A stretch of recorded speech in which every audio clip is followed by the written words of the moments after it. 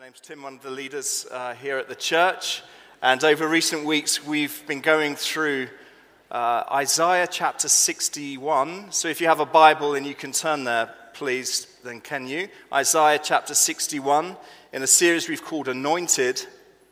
This chapter prophesies the coming of Jesus and prophesies the ministry of Jesus. It foretells what Jesus would come to do.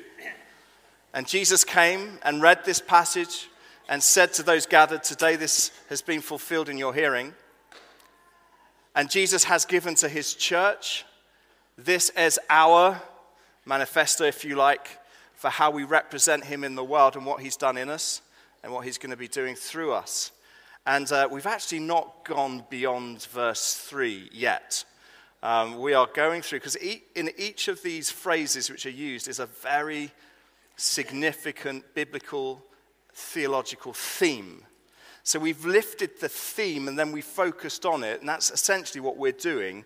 Usually we'd go through a book of the Bible and we would just spend a lot of time in a particular passage, but we're doing this more as a thematic series, and today we're thinking about clothing, which is actually a very significant biblical theme, as I hope we will discover together.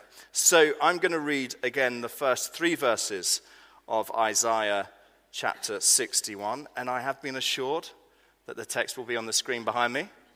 It happened once in Acts, I'm sure, to the early church. Technology did fail them then. I mean, let's agree. Right, Isaiah 61 verse 1. "The Spirit of the Lord God is on me, because the Lord has anointed me to bring good news to the poor. He has sent me to heal the brokenhearted, to proclaim liberty to the captives and freedom to the prisoners, to proclaim the year of the Lord's favor and the day of our God's vengeance, to comfort all who mourn, to provide for those who mourn in Zion, to give them a crown of beauty instead of ashes, festive oil instead of mourning, and splendid clothes instead of despair. And they will be called righteous trees, planted by the Lord to glorify him." Let's pray together. Father in heaven, I thank you today that we are so very, very privileged to be able to hear you speak to us through your word. I thank you that, Lord, you have revealed through your scripture how it is that people like us can have a real living relationship with the creator of this universe. Spectacular as it is, we can know you as our friend. I thank you today that you have given us garments to wear, garments of grace, garments of praise, splendid clothing that would glorify you and would give us such strength and security in this life to face every possible obstacle and battle ahead of us, knowing already in Christ we are victorious people. So, Father, I pray, please today speak to your people. Give us ears to hear your word, I pray, in Jesus' name. Amen. So in verse 3, we have these contrasting images as God speaks to a people who are in despair, who are in grief, and who are in mourning. And we have these pictures before us of someone who is classically in this state of apparel that expresses the despair that they're living in. Instead of ashes, a crown of beauty. Instead of mourning, there will be festive oil.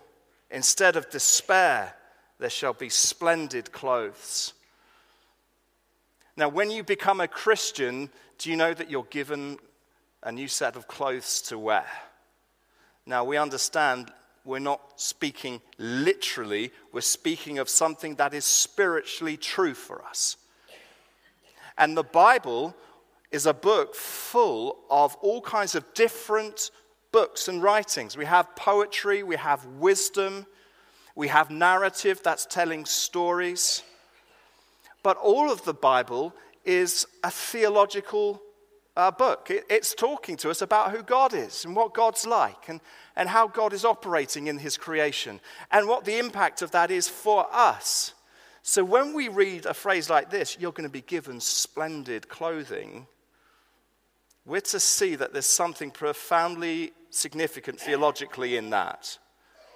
And so as we encounter clothing through the Bible, there is something theologically significant happening here. Something that you and I need to understand and to take hold of and to appreciate. Now that phrase, splendid clothing, in other translations of the Bible, bearing in mind we're reading a translation here, much of the Bible written in Hebrew and in Greek, and so it's translated into our language to help us understand as accurately as possible what's being said. So the NIV translation and the ESV translation here says, instead of splendid clothes, garments of praise. Garments of praise. Do you know that there is a garment of praise for you to wear today? A garment of praise. Think about that. To put on a garment of praise. And we're going to go there and think about that through today's sermon. But the challenge to the people in this context is you're in a place of despair, you're in a place of mourning, you don't really feel like praising, but the promise is I'm going to exchange the ashes, I'm going to exchange the sackcloth, I'm going to exchange this apparel that's low and bleak for something beautiful, glorious, something praiseworthy. In Psalm 137, the psalmist captures, I think, very well how the Israelites are feeling as Isaiah is prophesying this. Psalm 137. By the rivers of Babylon we sat down and wept when we remembered Zion. There we hung up our lyres on the poplar trees, for our captors there asked us for songs, and our tormentors for rejoicing. Sing us one of the songs of Zion, they said. But how can we sing the Lord's song on foreign soil? How can we sing? So here we have people who've been taken into captivity, taken into Babylon, taken away from their homes. They've seen all kinds of horrific things. They've seen death, they've seen murder, they've seen theft, they've seen the temple plundered, and they're brought into this foreign land. And in this foreign land, they're being told, come on, sing for us.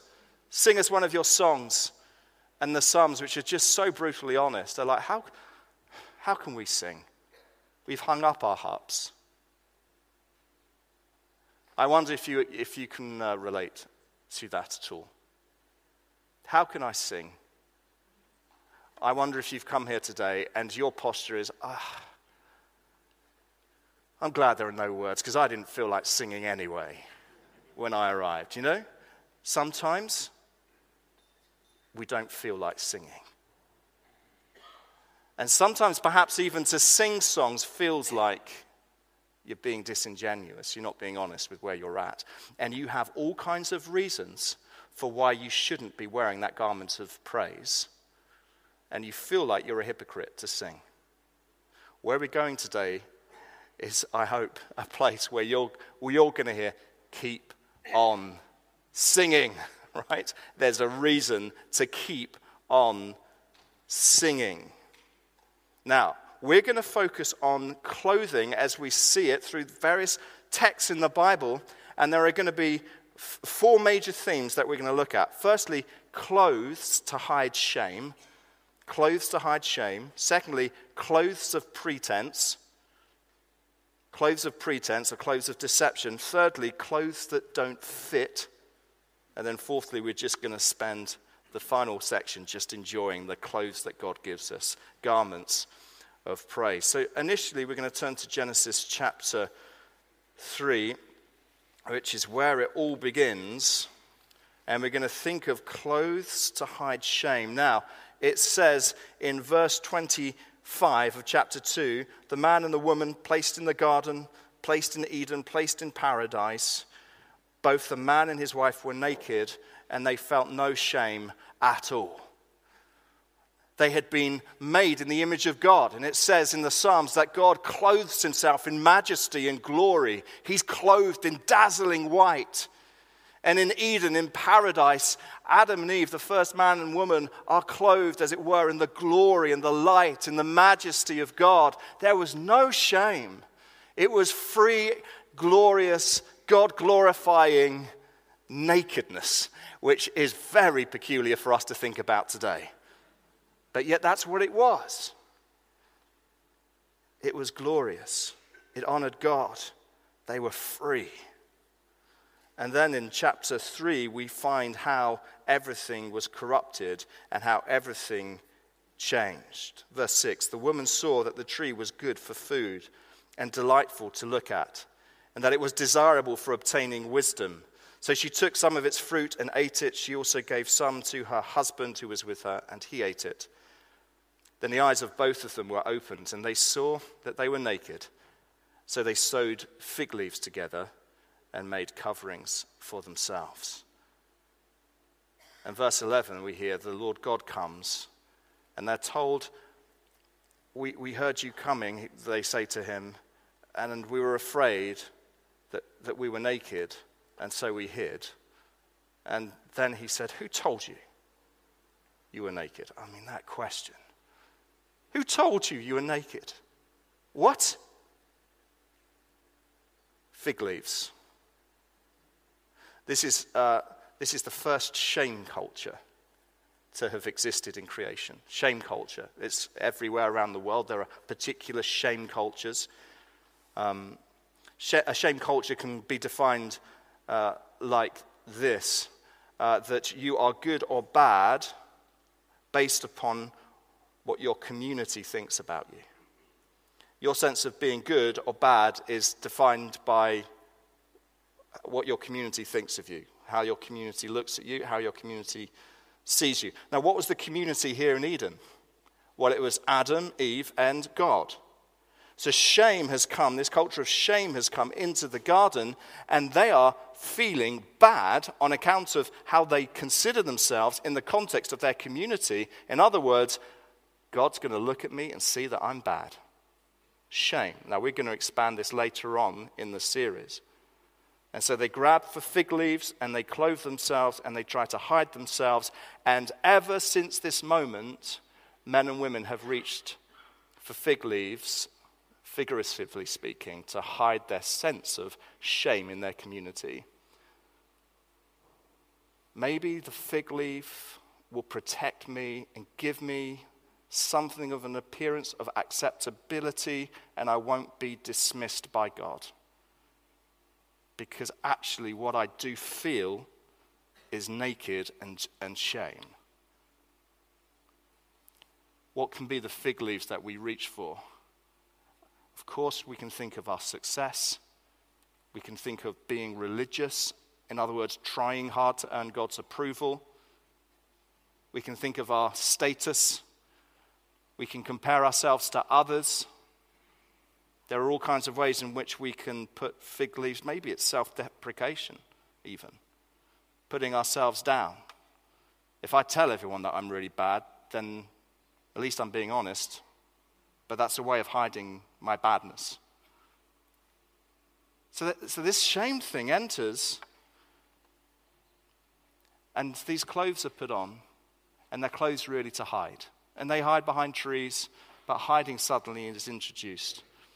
But what we're going to see with each of these moments is every time there is this, if you like, bad clothing that someone puts on, we find that God responds very quickly, right? We're going to find a quick response of God. So that in chapter 3, verse 21, we read this. The Lord God made clothing from skins for the man and wife, and he clothed them. The Lord God made skins. This is the first sacrifice that we encounter. So right at this moment of sin entering in, we find blood is spilt. Right at the first moment where man and woman experiences shame and clothes themselves in a way to hide their sense of shame, God responds and he says, I'm going to clothe you. I'm going to cover you. I'm going to do what you're failing to do right now. we find kindness, we find mercy, we find God advancing towards them. We don't find God going, right, that's it, I want nothing to do with you. Do you know God comes and he's merciful to Adam and Eve, forgives them, covers them. And what, of course, does it point us towards? It points us towards the spilt blood of Jesus Christ. That was the ultimate blood. That was the ultimate covering, the ultimate clothing. A garment of grace. A garment of grace comes right at the beginning, right at the very beginning. Because this is what you have to hear, and we're going to see it throughout, is you can't do it yourself. You need God to clothe you. There is nothing you can reach for that's going to be adequate to the task. The Lord God comes, and the Lord God takes skins, and the Lord God clothes you in your nakedness. Right, let's move on to the next passage in Genesis chapter 27. Genesis 27. And here we have a very bizarre story as clothes of pretense are worn. We find Jacob and Esau, twin brothers. Esau is the eldest, Jacob is the younger. And in this culture, in this day and age, the eldest son receives the blessing, receives the father's inheritance. And Jacob desires what is Esau's. Jacob knows that he is not entitled to be primogenitor, to be the firstborn and to receive all the blessings. And he's envious and he wants to have it. And so let's read from verse 15. Then Rebekah, that is Jacob's mum, took the best clothes of her older son Esau, which were in the house, and had her younger son Jacob wear them. She put the skins of the young goats on his hands and the smooth part of his neck. Then she handed the delicious food and bread she had made to her son Jacob. When he came to his father, he said, "My father." And he answered, "Here I am. Who are you, my son?" Jacob replied to his father, "I am Esau, your firstborn. I have done as you told me. Please sit up and eat some of my game so that you may bless me." It's a bizarre story. It's a very theologically significant moment in the scriptures. Jacob's brother Esau, right, is a very hairy individual. Unfortunate for him, he looked like, Elmo or someone. He's red and furry and hairy. And so how do I pretend to be this guy? So I want his blessing. I want to have what he has, but I'm a smooth-skinned man. It's quite a thing to admit to. And his mum, who's desperate for Jacob to have the blessing, says, no, we'll deceive him. Put on your brother's clothes. Pretend to be him. Go forward and take the blessing for yourself. And so Jacob puts on Esau's clothes and he makes himself furry and hairy. And his dad, who's very old and blind at this point, is tricked and is deceived as Jacob takes up clothes of pretense.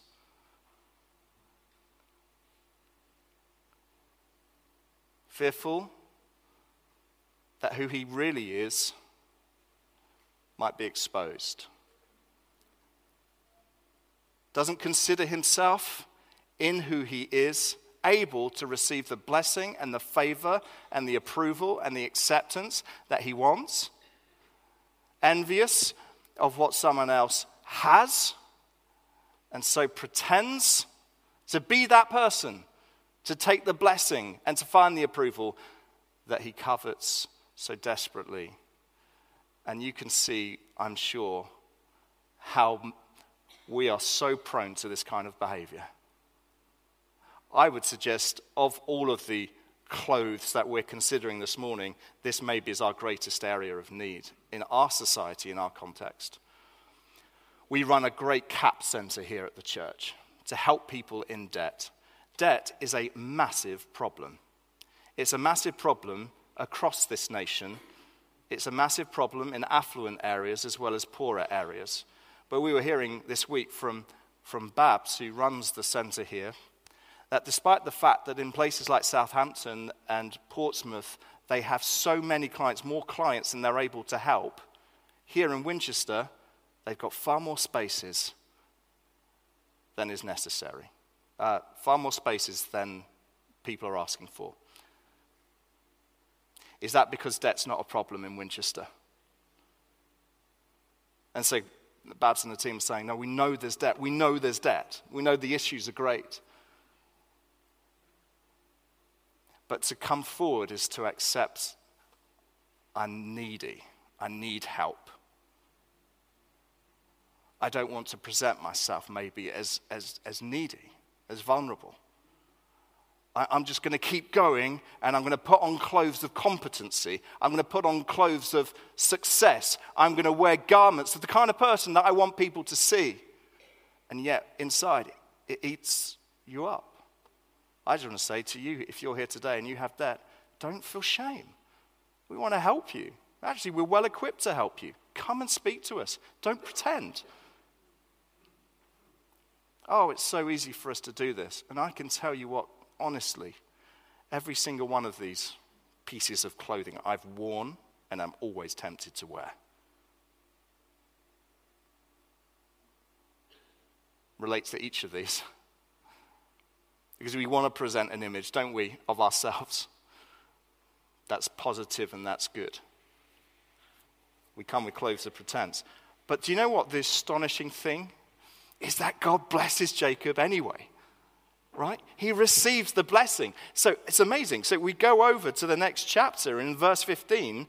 This is what God says to Jacob. He says, look, I am with you and will watch over you. Wherever you go, I will bring you back to this land. For I will not leave you until I have done what I have promised. And then Jacob, who's in this vision, hearing God speaks, he wakes up and he says, surely the Lord is in this place, and I did not know it. Now listen to this in verse 20. This is wonderful. If God will be with me and watch over me during this journey I'm making, if he provides me with food to eat and clothing to wear, and I return safely to my father's family, then the Lord will be my God. Jacob is changed. Now he's looking to God to clothe him. Do you see that? Garments of grace, garments of God's approval, garments of God's favor, garments of God's kindness. That's what he's wearing from now on. From now on, the Lord will clothe me. None of this nonsense, trying to pretend to be someone that I'm not. I take on these garments. I wear these garments. Don't stay in that place of pretense. God sees you. God sees you. God knows you. So the next one we're going to look to is in 1 Samuel chapter 17. And here we have garments that don't fit. Garments that don't fit. This is the story of Goliath, this towering giant, this mighty warrior that has the whole armies of Israel crippled by fear.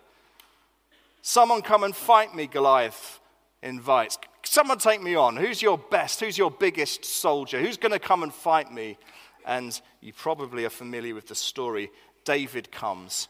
David, who was called the runt by his family, right? That's nice. The runt, the little one. The little one comes into the battle, and he hears Goliath boasting and bragging in his power and his capabilities. He's like, who is this Philistine? Who is this guy? He's arrogant. I'll fight him. And they laugh at him. You take on him. They laugh. They mock him. Saul says this, you can't go and fight the Philistine. You're just a youth. And he's been a warrior since he was young. And David is insistent. I will fight him. The Lord will give me victory. I will go. I will take him on. I will fight him. And then in verse 38, we read this. Then Saul had his own military clothes put on David. He put a bronze helmet on David's head and had him put on armor. David strapped his sword on over the military clothes and tried to walk, but he was not used to them. I can't walk in these, David said to Saul. I'm not used to them. So David took them off Instead, he took his staff in his hand and chose 5 smooth stones from the wadai and put them in the pouch in his shepherd's bag. Then with his sling in his hand, he approached the Philistine. And the rest, as they say, is history. You have to picture this little guy in the armor of this massive guy. So Saul was huge. He wasn't Goliath-sized, but he was probably the biggest guy who was too fearful, too anxious, too insecure to put himself forward. But do you see the irony? He still takes the armor that he was fearful of using himself and he puts it onto David. And David is dwarfed by this. He is crushed by this. He can't move with it. And he says, I'm taking it off. I'm casting this off. I can't wear this. This does not fit. It's been my privilege to be in pastoral ministry for many years now. I think 16 years, 15 years. And I would say that in most of the interactions I have with people in terms of the greatest pain that they deal with relates to this kind of thing. I wear something someone else has put on me. Words that have been spoken which have scarred and hurt me. You can't do this. You'll be no success. You're just not very competent. Do you know what often words spoken by parents? And I am an imperfect parent who has said things to my kids I deeply regret.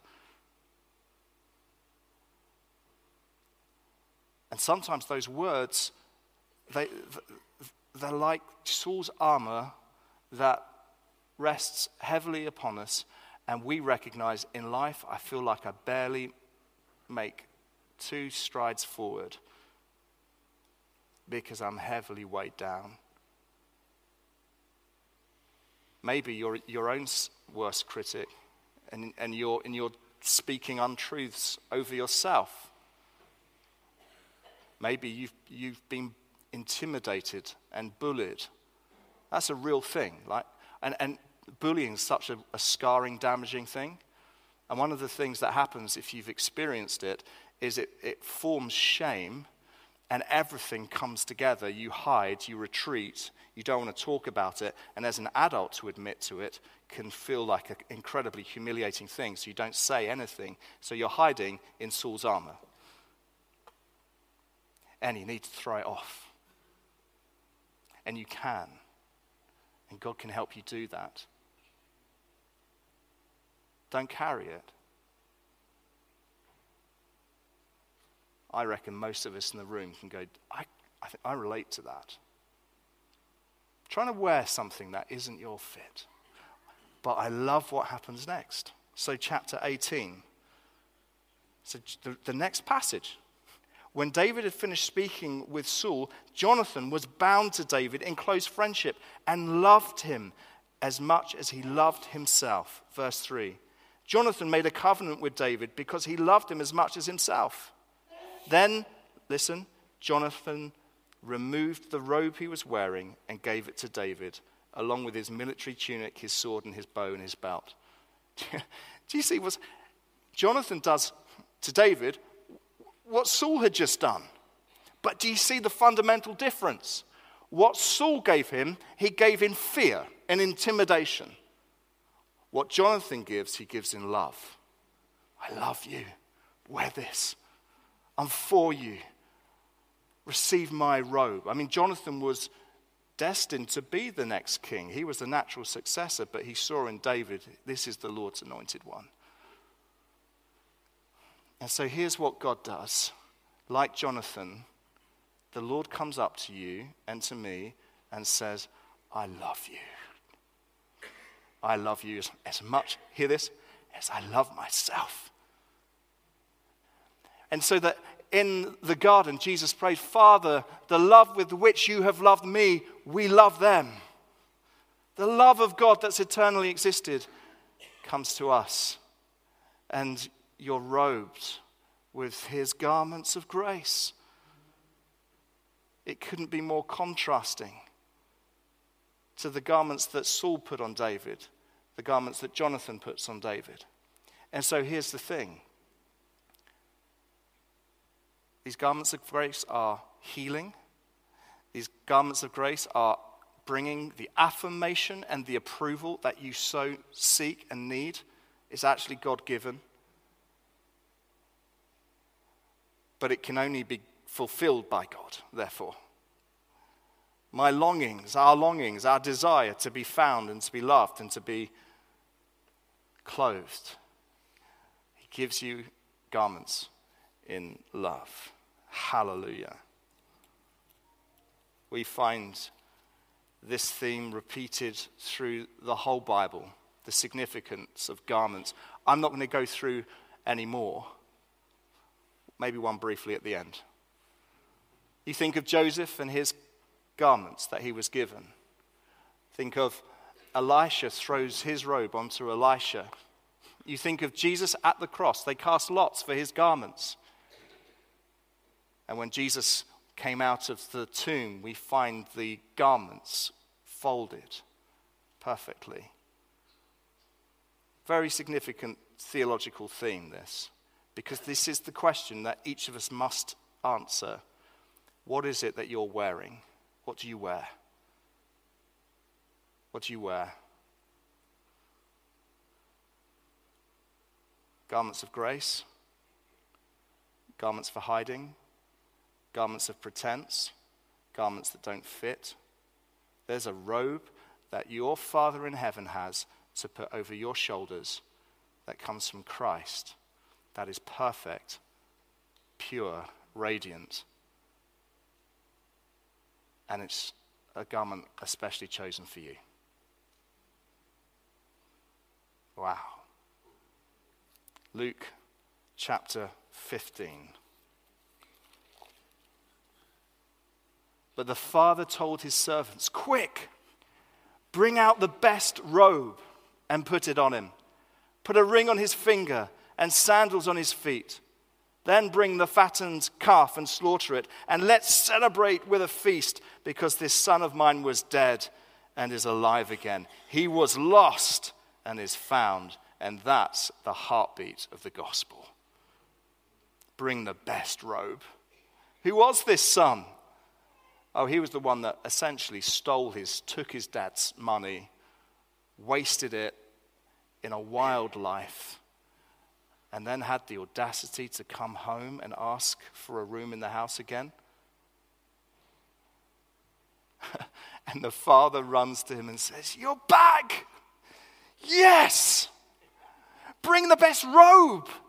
Put it on him. A ring for his finger. We can have a party." That's what God is like. That's who God is. So you come here today and you're like, "I don't want to sing. How can I sing? With what's going on, with what's happened." And so you come here today, and here's what God says: bring the best robe. Bring the best robe. You're here. You're in my presence. Oh, how I love this gospel of grace. And this is why these are garments of grace and garments of praise. Because what they elicit in us is thanksgiving and awe and wonder that you would take me in my hiding and call me out and put clothes on me and say, "You're home." That is the gospel. Why didn't the band come? Let's stand.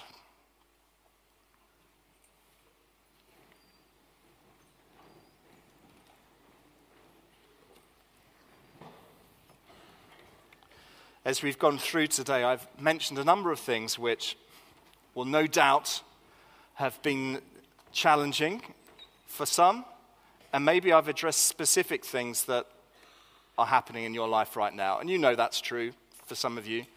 And you know you've got a decision. Walk away and pretend like it didn't happen. Bring it to God. This is my first invitation. Bring it to God. And it might be that you need to come and speak to one of us. It might be you need to speak to a friend and say, "Do you know what? I feel like I've been hiding something, and enough's enough now. God's calling me out." And we're here to help. There's no condemnation for those who are in Christ Jesus. We're not here to condemn anyone. We're here to help one another to carry each other's burdens, to love one another. So we want to help you if that's you. We want to speak to you. We want to help you. Let's pray. Father, we thank you for the robes of righteousness, robes of grace, the garments that Jesus has given to us that are his. We thank you, Lord, that we no longer need to hide or pretend. Lord, we don't need to carry or wear clothes that are heavy and not tailored for us, when what's on offer are garments resplendent, magnificent, God-glorifying. Lord, I pray, let us all, as it were, pick up our garments this morning, our garments of praise. May we choose to sing Hosanna. May we choose to sing Hosanna. Worthy is he who comes in the name of the Lord. Worthy is Jesus Christ, the true David, the true King, who wore our sin and shame, who took our filthy rags that we might wear his perfect, spotless garments. We praise you for what you've done for us, Lord Jesus Christ. We love you and we worship you. Amen. Let's worship together.